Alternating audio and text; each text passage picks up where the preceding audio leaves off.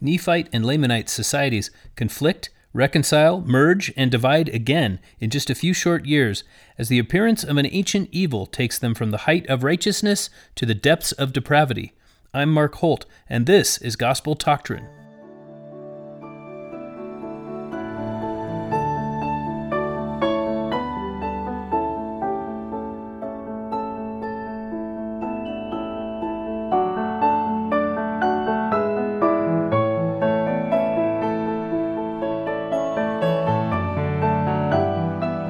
Welcome again to Gospel Doctrine, your Come Follow Me podcast. Today's lesson, Helaman chapters 1 through 6, the Rock of Our Redeemer. And as sort of a lead-in to today's discussion, I wanted to mention something we talked about last time, and that was the battle that Moroni had with his own people. You remember that as Moroni was fighting the Lamanites, he noticed that they had a surprising lack of strength. The support that he expected to come from the land of Zarahemla was absent, and as a result, they lost an important military battle. And so Moroni, he embarked on a campaign to recruit, to revivify the efforts of the Nephites in their battle against the Lamanites, and he actually had to take his forces from the front lines of the war that they were conducting and march all the way to Zarahemla and fight against his own people. And I said in that lesson, basically, Moroni would never give up. He was always going to fight. Even when Pahoran, who should have been the one leading everyone, he was the chief judge.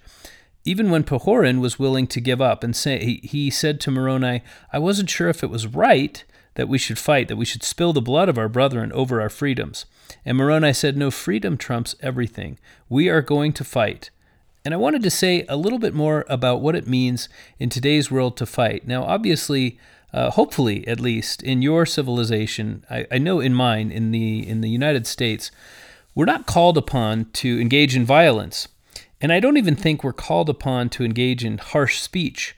I want to give a perfect example of what it means to fight in today's world. Now, on June 17th, Elder David A. Bednar spoke at a gathering called the Religious Freedom Annual Review.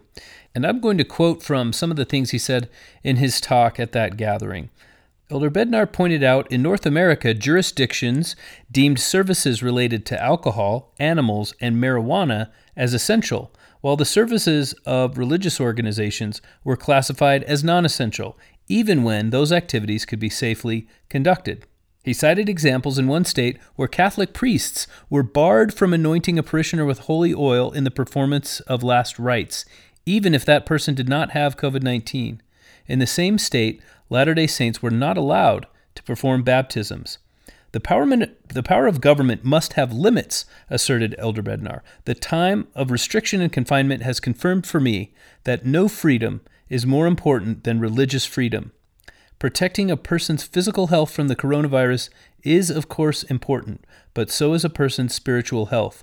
While believers and their religious organizations must be good citizens in a time of crisis, never again can we allow government officials to treat the exercise of religion as simply non-essential.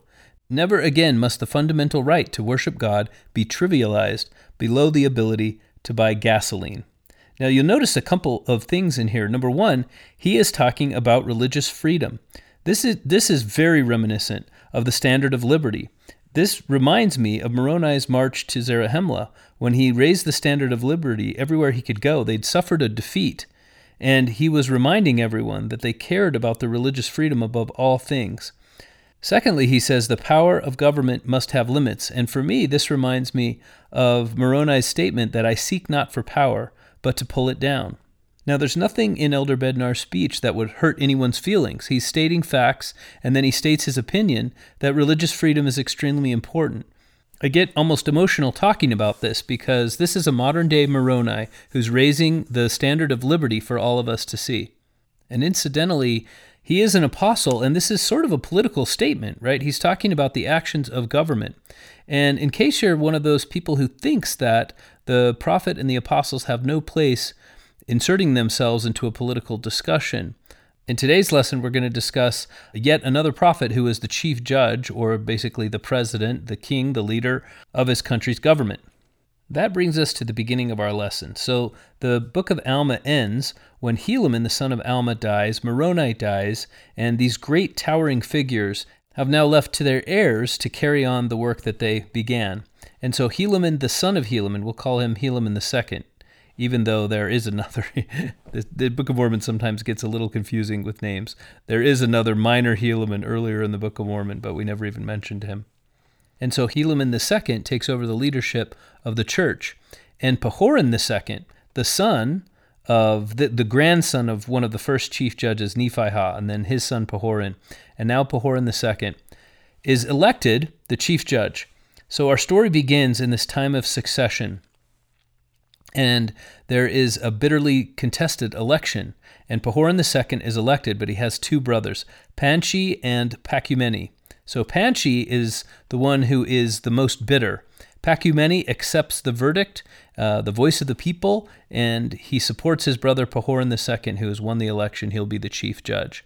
But Panchi, on the other hand, he leads a group who want to establish, again, they're called kingmen at various points in the Book of Alma. They want to reestablish a monarchy. So despite the fact that the Nephites have moved into a representative form of government, something that is based on choice and laws rather than on royal succession, there seems to be a powerful sentiment that keeps running through the people that draws them back towards monarchy, and especially because there are a number of minor functionaries in the government who want more power. And so generally what will happen is one of these charismatic figures rises to some prominence and then flatters the people, these minor functionaries, that they can be raised up to higher positions of power if they'll just support his bid for the kingship. This happens over and over again, and it always leads to violence. Thankfully, Panchi is caught before this gets that far, and he's condemned to die. We're not told that he actually is executed, but he's not mentioned further, so we can presume when they say he's condemned to die that he's actually executed. And when that happens, his followers are angry. It says they were angry, and then Pahoran, the one who put his brother to death, I mean, he couldn't show favoritism towards his own brother. He had to execute him according to the law. And therefore, Pahoran is assassinated while he sits on the judgment seat. And we don't know whether that means while he held the office or physically he's in the judgment seat and he's actually publicly holding court and he's killed right in front of people. We don't know which of the two that means, so it could be literal or figurative. But in either case, this was interesting to me because here we have two brothers who are both executed according to different set of codes. One of them is a legal code, and one of them is an extra-legal code. I'm going to say more about that. But first, I want to hearken back to earlier this year in 1 Nephi chapter 8 when we discussed Lehi's dream. If you remember, if you heard that lesson, you'll remember I talked about two competing narratives. And the one narrative given by Lehi's dream is of a world in which all blessings, salvation, the fruit of the tree of life, whatever it represents, the love of God, the escape from this waste of darkness, the mist and the trackless waste, all of these blessings, they come from God. They're available to everyone who chooses them. And Satan, the enemy of God, motivates people to leave those blessings behind and enter into this great and spacious building and to oppose or mock anyone else who's arriving at the tree. So this is one narrative in which God is in control and anyone can arrive at his feet and partake of the blessings that he has to share with people. But I proposed at the time a competing narrative. So the narrative that the Lamanites adopted, I characterized by the analogy of an infinite chessboard. And basically the way they see the world is as a zero-sum game, and we've seen several manifestations of this with each Antichrist that comes to preach to the Nephites and try to get them to abandon the faith of God. We have another example of this competing narrative. And what I mean by an infinite chessboard is it's a game where for someone else to win, it means I have to lose. If you've ever heard the phrase a zero-sum game, what it means is a positive for me equals a negative for you. And that's the opposite of the narrative in which everyone can arrive at the tree and partake of the blessings of salvation, of the blessings of eternity. God has enough to share, and there is abundant supply of all of God's goodness to share among everyone. So the idea of the infinite chessboard is that we have to prosper. And if you'll forgive me for indulging in some nerdiness from my computer science days, Chess is what they call a perfect information game. And what that means is it's not like cards where I can hold my cards against my chest and hide them from you if you're playing against me. Everyone can see the chessboard. And so there are no secrets allowed in the game. And the only way to win at chess is to be better, to be smarter than your opponent.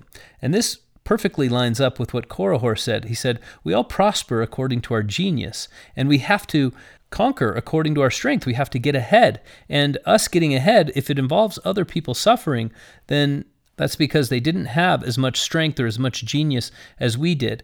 And so we have to prevent their gain from becoming our loss by being selfish creatures. And this is the justification, this is the worldview that allows people to be completely selfish.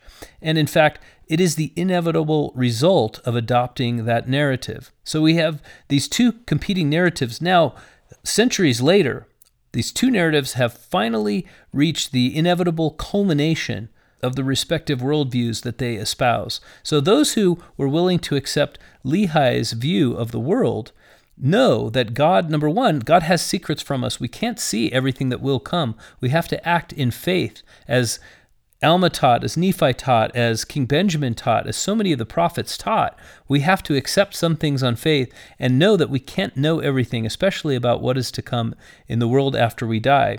However, once we accept that, we have the good news that God has made salvation freely available to all. And against that worldview is pitted the idea that what we see is everything that there is, and we all have to grab what's ours and get out while the getting's good, before the supplies run out. And so that is the motivating philosophy behind this band that will be called the Gadianton Robbers, or the band of Gadianton's band of robbers and murderers. They're no longer content, as was Sherem, as was Nehor, as was Korihor, to preach the beliefs that they have taken upon themselves and to try to get other people to be selfish like they are and to agree with them that selfishness is the best way. Now what they want is the power over the entire government so that they can direct the lives of every person by force, because that's what government is, right? It's the legal use of force. And so they want to be in charge of that force and direct the lives of every single person. And if that plan sounds familiar to you, it's because it is an exact restatement of what Satan's plan was. Satan wanted more power, not because his ideas were better, but simply because he wanted the enjoyment of the power. So King Mosiah, when he instituted the reign of the judges, he created a set of laws. We learn about that here in the first chapters of the book of Helaman. We learn that not only did Mosiah establish a way of electing judges, but he also had an entire code of laws that we don't know much more about. And in those laws is codified the idea that freedom is good, that there are enough blessings for everyone to partake of them. If they will abide by the laws of God and by the laws of Mosiah, then there is enough and for all. There's abundant blessings for every person. And those are the laws that put Panchi to death. On the other hand, we have the codes, if you will, the worldview espoused by Gadianton and his band in the person of an assassin named Kishkumen. And these are the laws which put Pahoran to death, under which Pahoran was executed or assassinated. And when they assassinated him, they decided among themselves, he's in our way.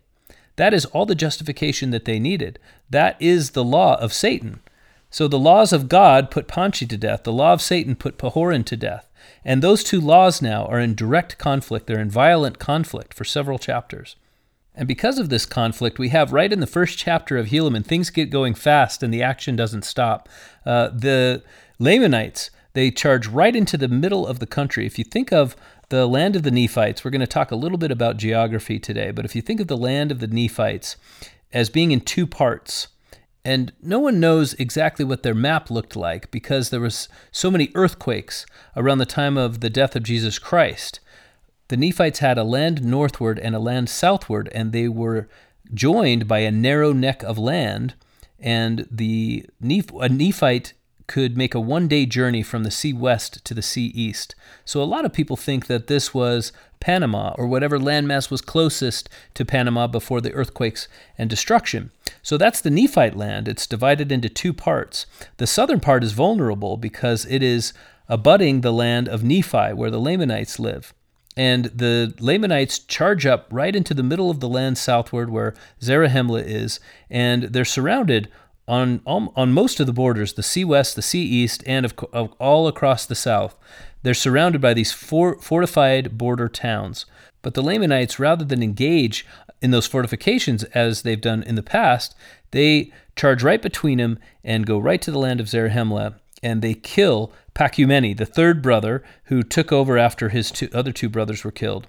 And the leader of this Lamanite army is Coriantumr, and he kills Pachumeni by slamming him against the walls of the city. It's quite dramatic. A couple of observations. Number one, Coriantumr is a name that comes from the Jaredites. If you remember, or if you've read the Book of Mormon in the past, Coriantumr is the last surviving Jaredite. There's a huge battle, and every single Jaredite in the entire nation is killed, and Coriantumr is the sole survivor. But he's obviously a mighty warrior, but he was one of the leaders of Jaredite society before the war. And this reminded me of other Jaredite names that have been used by the Nephites. Korihor is actually the name of a person who lived in the land of Nehor, and both of those names were from people who were rebels. You can find them in Ether chapter 7 if you want to look up where they come from. And my suspicion is that these names were chosen purposely, deliberately. Once these men reached adulthood, they wanted to be associated with the corresponding ideas from the plates of the Jaredites. They didn't have the book of Ether as we have it today. What they had were these 24 plates that had been translated by Mosiah.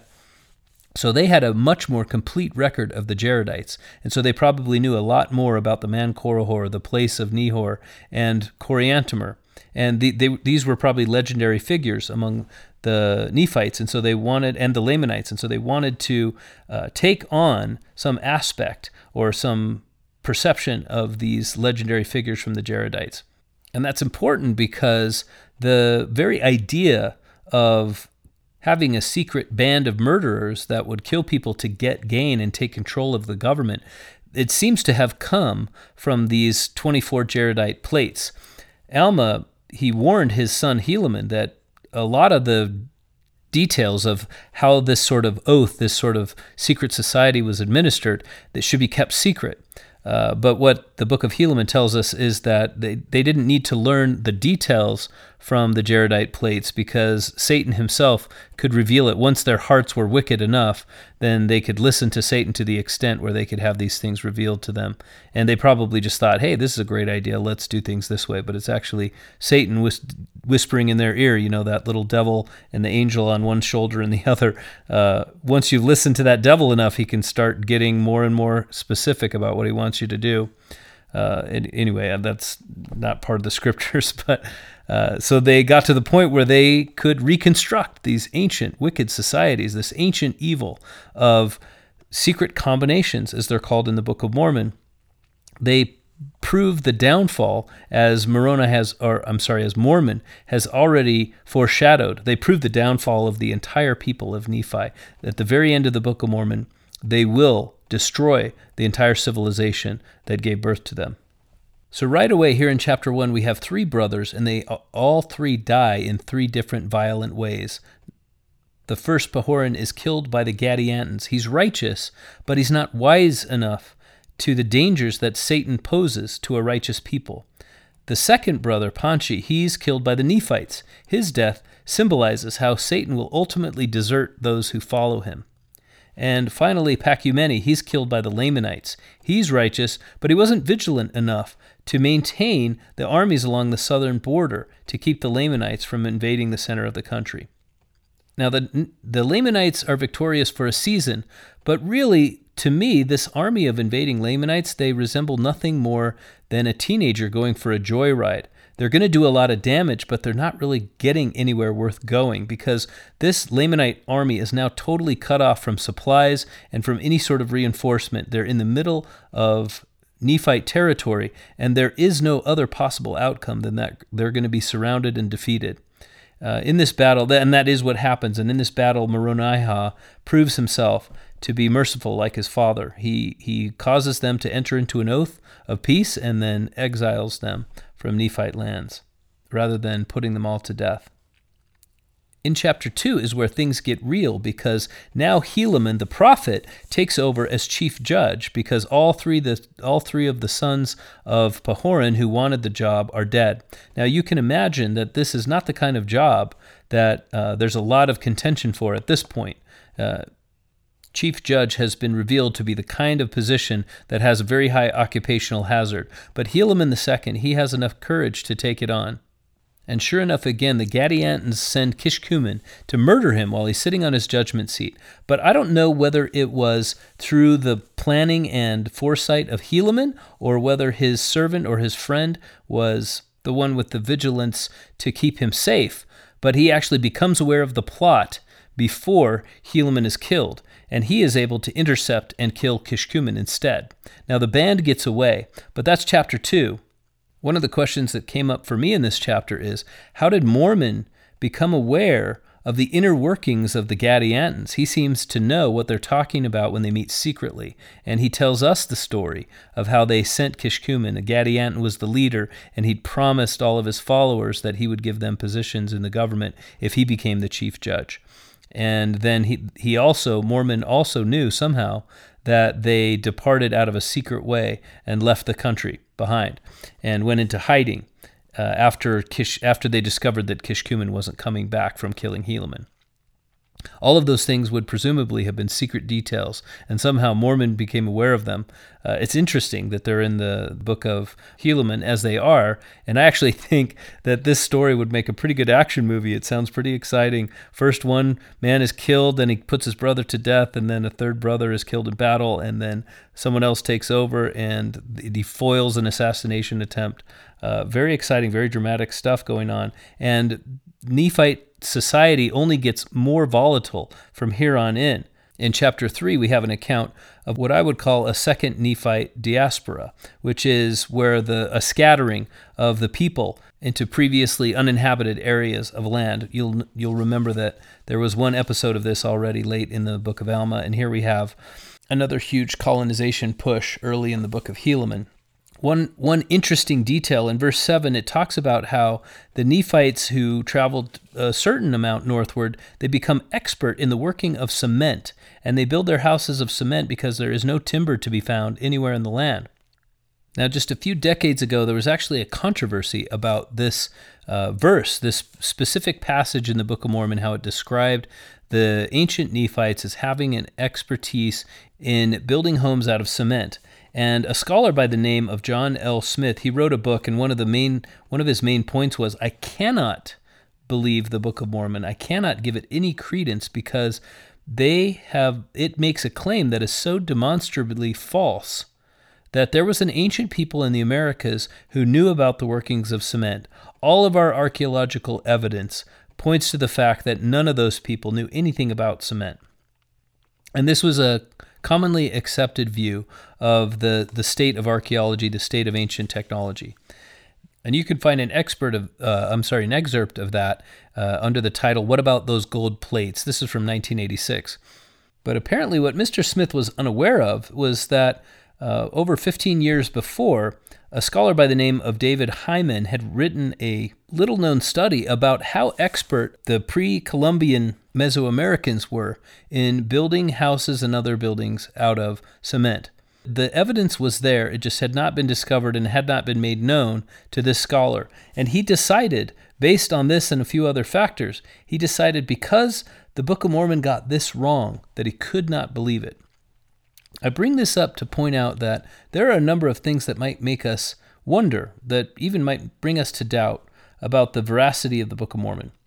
Why is it, for example, that a society that is supposedly descended from an ancient Israelite offshoot would not have the wheel and axle among their technological artifacts in the archaeological record? Why is it that we can't find mitochondrial DNA that would tie the ancient American skeletal remains that we find to a common ancestor that is roughly 2,600 years old rather than several thousand years old? And so those are some evidences that might make you think, okay, that the Book of Mormon has not been supported by facts in those areas. And here is a perfect example of a man who decided, based on that the Book of Mormon cannot be true because the facts that I know about have not vindicated it. And then later on it came out that, in fact, the facts do very much vindicate the Book of Mormon account in a way that Joseph Smith could not possibly have been aware of. And my point in saying all of this is to reiterate the point that Mike Madsen made in our recent special episode.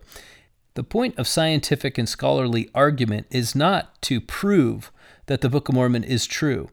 And by the same token, scientific argument will never be able to prove that it's not true. It's almost impossible to prove a negative.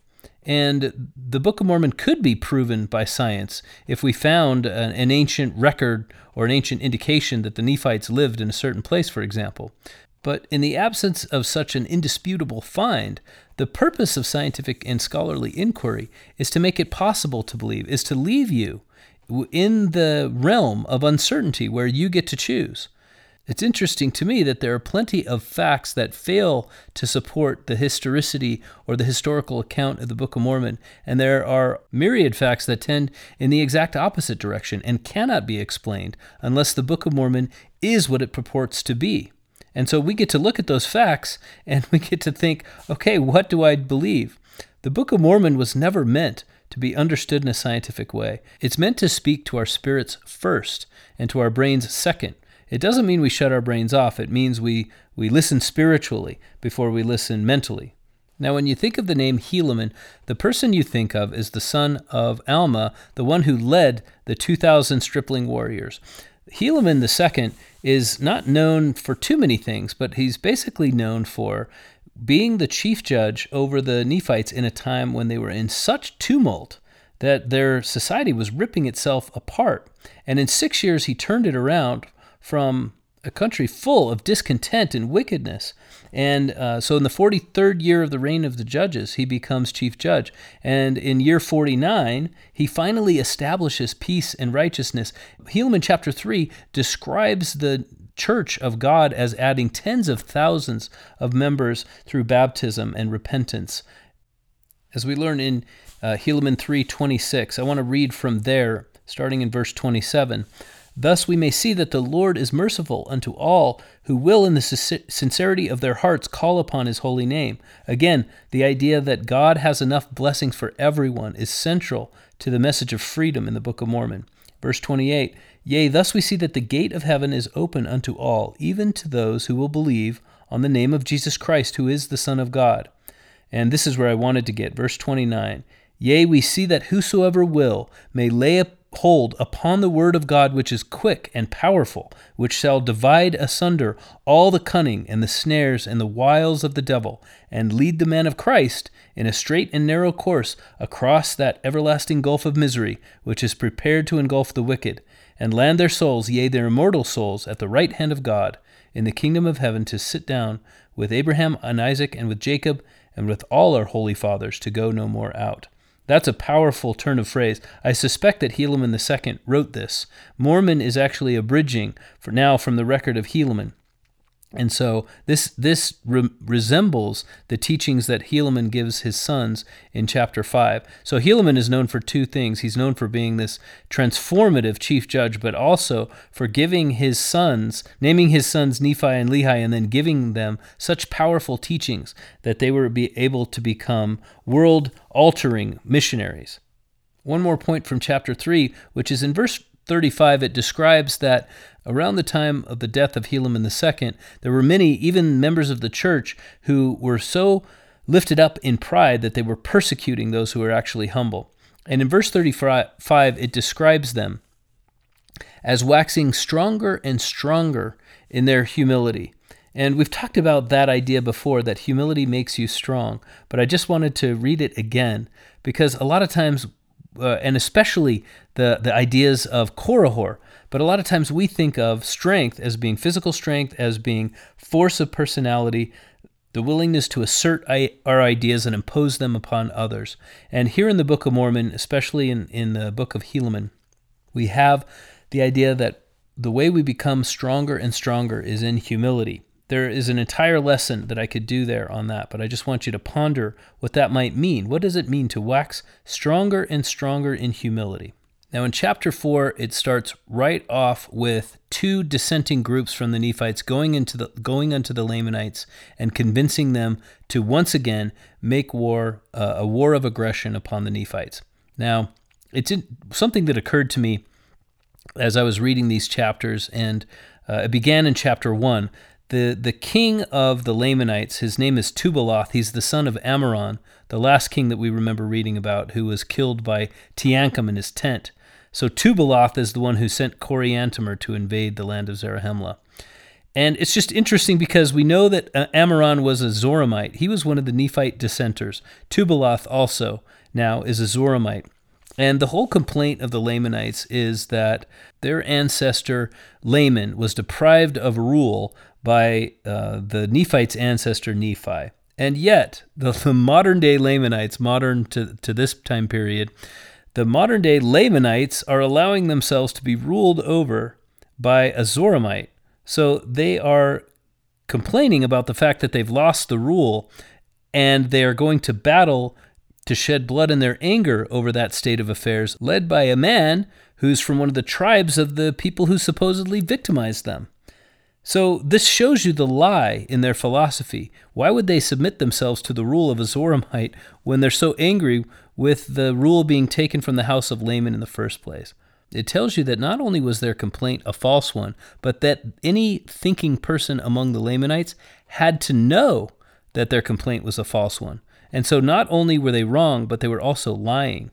In any case, Mormon describes Nephite society as being so wicked by this point that they were defenseless against this new invading army of Lamanites, and they're pushed all the way back. Now, we talked earlier about the fact that Nephite land is divided into the land northward and the land southward, connected by this narrow neck of land. The Nephites are pushed all the way up into the land northward. The only way they're able to defend themselves is because they have such a narrow neck of land to fortify. And the Lamanites, on the other hand, not only do they still control the land of Nephi, but now they control the entire land southward that was formerly Nephite land.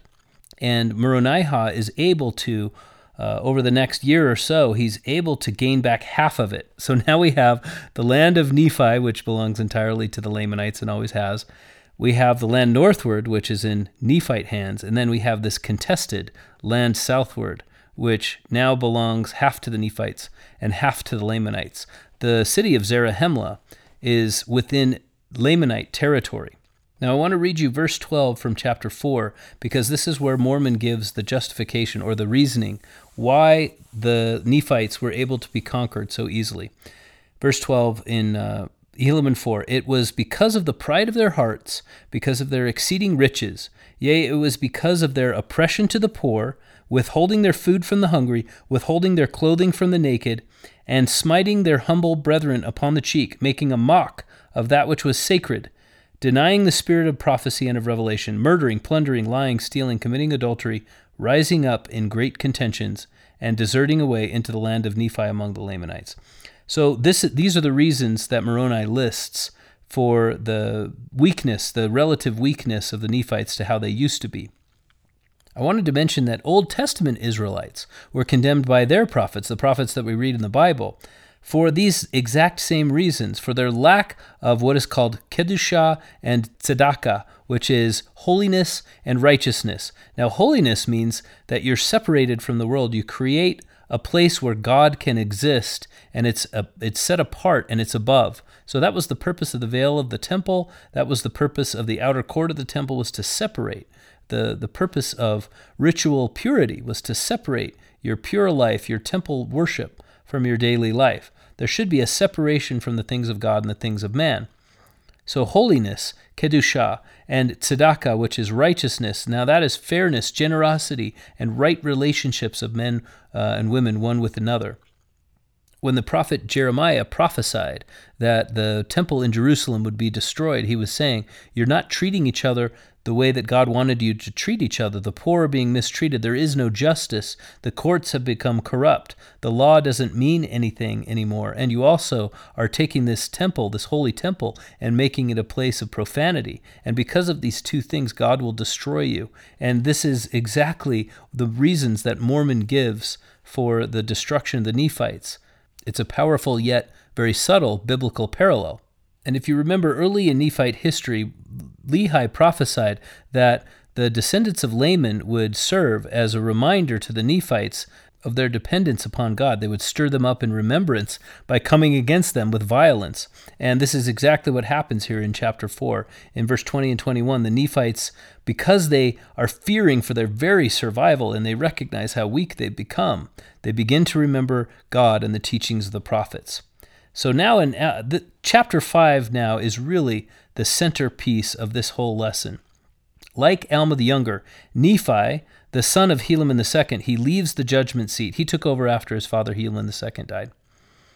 He leaves the judgment seat to be a prophet and a missionary. So he and his brother Lehi, now they take their opportunity to record some of the teachings they got from their father. But I want to remind you that here's a prophet of God, and he doesn't feel like it's incumbent upon him because he's a prophet. He has to stay out of politics. He and his father before him, they led not only the church, but the government as well. Now, I'm not saying that's the way it should be. I'm saying that when the prophet chooses to involve himself in politics, it is incumbent upon us to listen rather than become prideful and think it's not his place. We need to recognize that the spiritual aspects of God's will and God's law have a lot of overlap in political arenas on the earth. That's just the way that it is. In our own time, President Ezra Taft Benson was once a cabinet minister. In the United States government, he was Secretary of Agriculture, and he had a lot of political things to say during the years when he was an apostle. So that brings us to the teachings of Helaman II to his sons. He says to them, first of all in verse 6, remember those whom you're named after, Nephi and Lehi. I gave you these names so that you could remember our fathers of old and remember the things that were said about them and the actions that they performed, that they were good. And I gave you this good history, I gave you this good remembrance so that you would also choose to be good. It's important to me that you, my sons, you lay up treasures in heaven rather than try to amass earthly wealth or earthly power or any sort of earthly reputation. I want you to put your heart and your treasure in heaven. There's no other way to salvation except by Christ. And here he is echoing this. These are verses 9. Now we're in verses 9 through 11. He's echoing King Benjamin and he's echoing Alma, these recent prophets who have said very clearly that the only way to salvation is by Christ alone. There is no other name given by which salvation can come. You remember I gave an extended analogy about how we know that from those lessons. So he is making it very explicitly clear that Christ is the sole source for us to reach salvation. And when he saves us, he doesn't save us in our sins. He saves us from our sins. He makes that important teaching of Amulek even more abundantly clear. Now that brings us to verse 12, which is one of the most famous verses in the Book of Mormon. And now, my sons, remember that it is upon the rock of our Redeemer, who is Christ, the Son of God, that you must build your foundation. So in other words, he's reiterating the teaching that there is no other name given by which we can be saved. It is upon this rock that you must build your foundation, that when the devil shall send forth his mighty winds, yea, his shafts in the whirlwind, yea, when all his hail and his mighty storm shall beat upon you, it shall have no power over you, to drag you down to the gulf of misery and endless woe, because of the rock upon which ye are built, which is a sure foundation, a foundation whereon if men build, they cannot fall. Now, reading this verse is powerful, but reading in context is even more powerful, because we have a recent example of all of the hail and the mighty storm that has beaten upon the Nephite society and Nephi and Lehi specifically.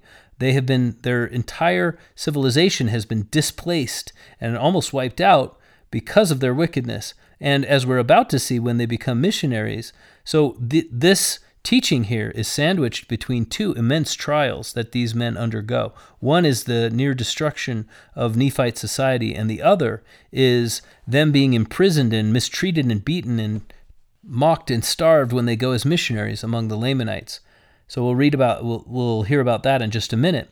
And the other point I wanted to make is, so verse 12 is really about Helaman teaching his sons, number one, that Christ is the unique method of salvation. And number two, it's not just that following Christ will lead us to the right destination.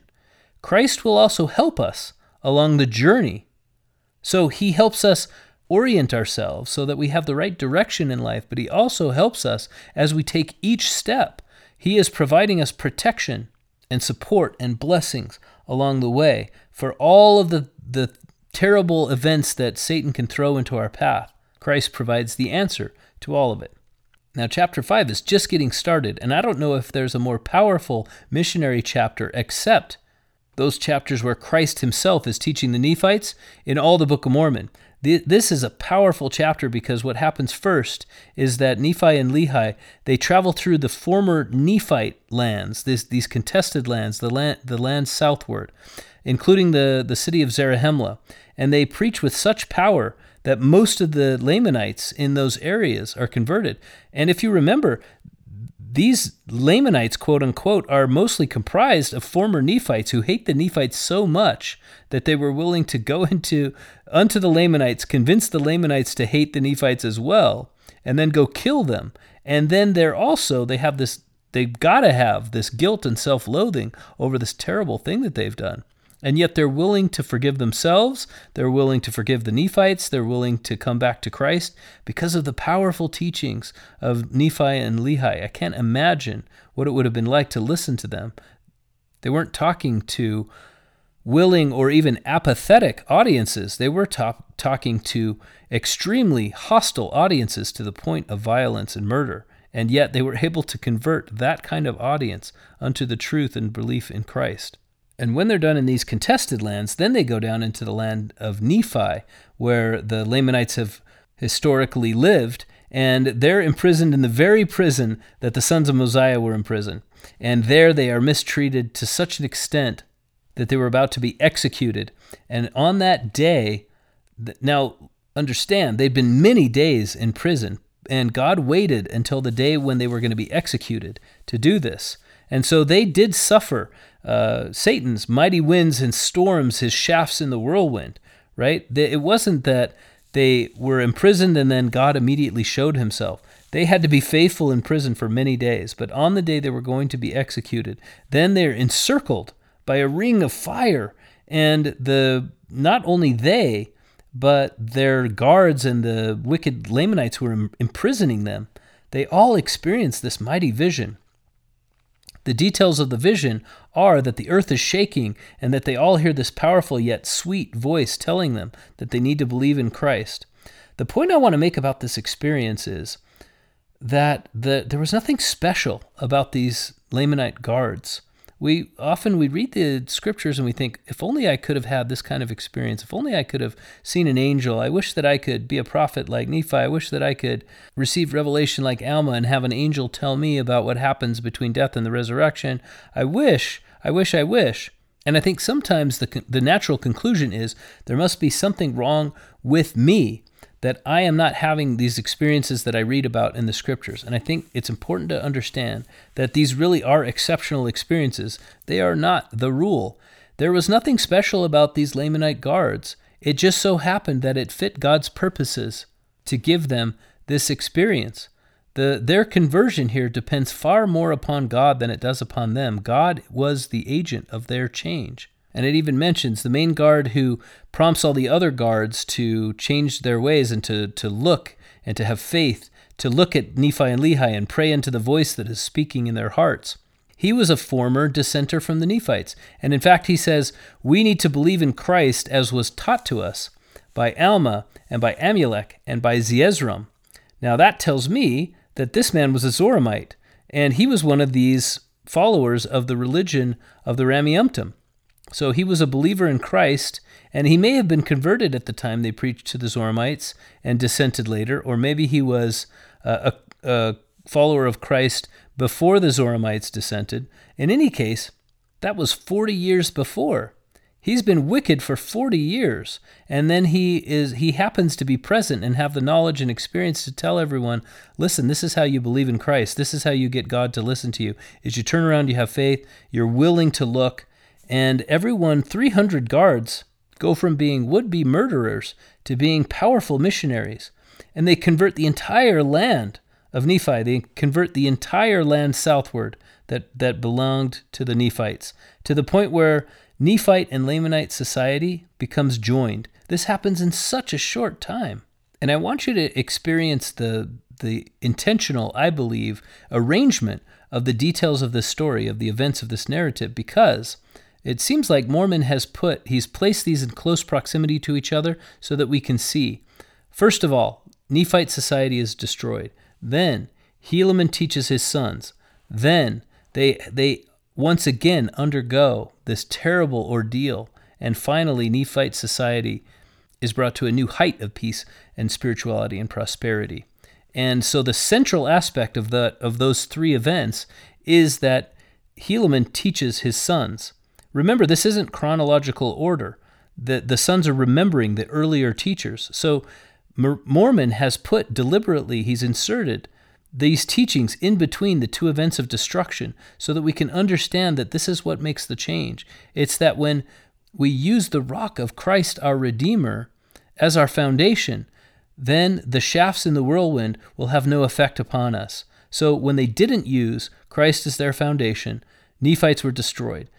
Nephi and Lehi, on the other hand, because they had Christ as their foundation, it doesn't mean that they suffered less. It means that they were able to withstand every difficulty. Now, this gets even more powerful when we realize that the Nephites had the military might to repel any invasion of the Lamanites if they had been vigilant. But what sort of strength did Nephi and Lehi have against the entire nation? They weren't just outnumbered, they were surrounded. They were alone in an entire nation of Lamanites, and yet they withstood all of it because they had the power of Christ. Whereas the entire Nephite nation before, given all their fortifications and all of their armor and all of their technological innovations, everything like of this nature, they couldn't stand against the Lamanites because they were built on a shaky foundation. So this is Mormon using this technique of contrasting these two events and showing us that it is Christ that makes the difference. When we have difficulties in our lives, it is Christ that bridges the gap between defeat and victory.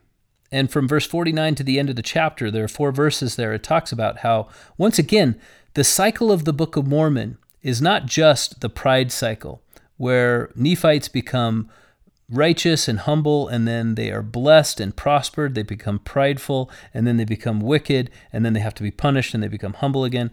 That's the pride cycle of the Book of Mormon. But there's also the missionary cycle of the Book of Mormon. And here we see it again in its most dramatic manifestation yet, because 300 of these wicked Lamanites are instantly converted and then become the most powerful missionaries that we see evidence of anywhere in the entire Book of Mormon.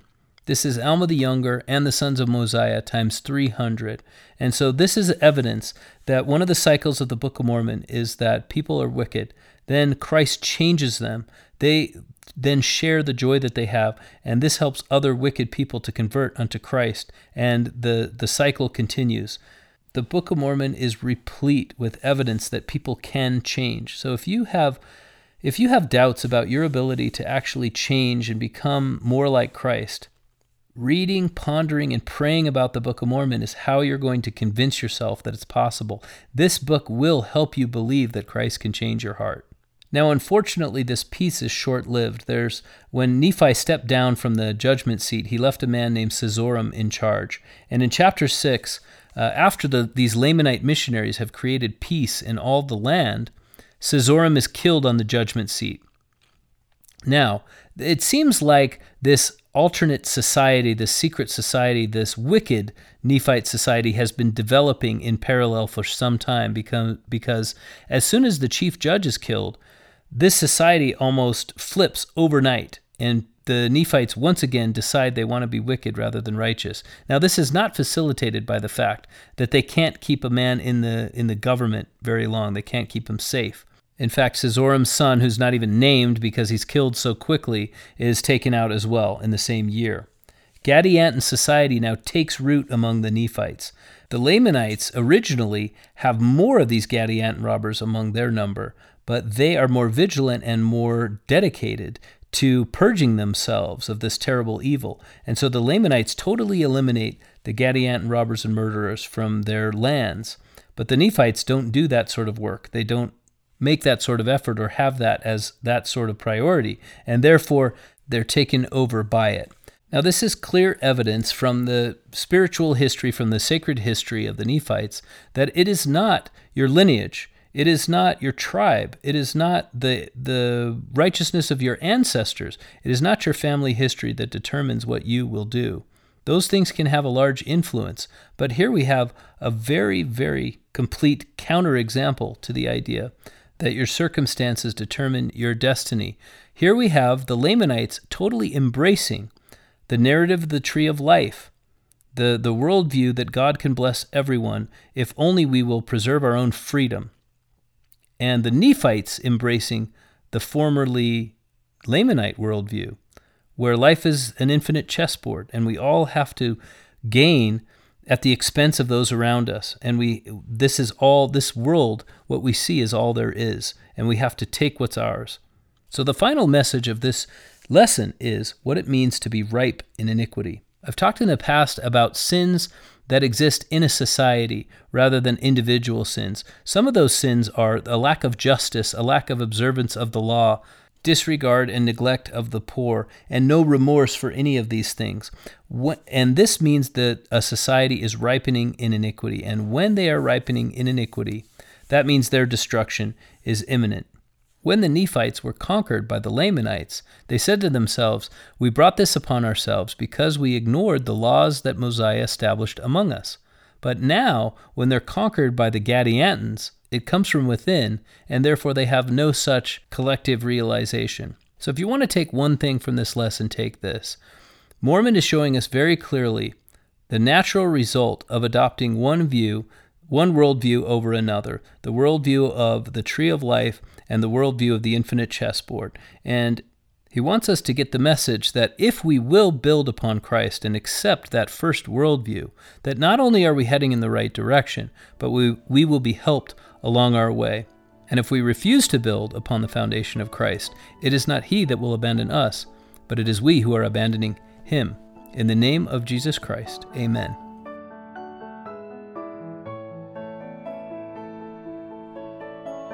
This has been Gospel Doctrine, a nonprofit podcast hosted and produced by Mark Holt with bumper music by Kendra Holt. Gospel Doctrine is not affiliated with nor endorsed by The Church of Jesus Christ of Latter-day Saints.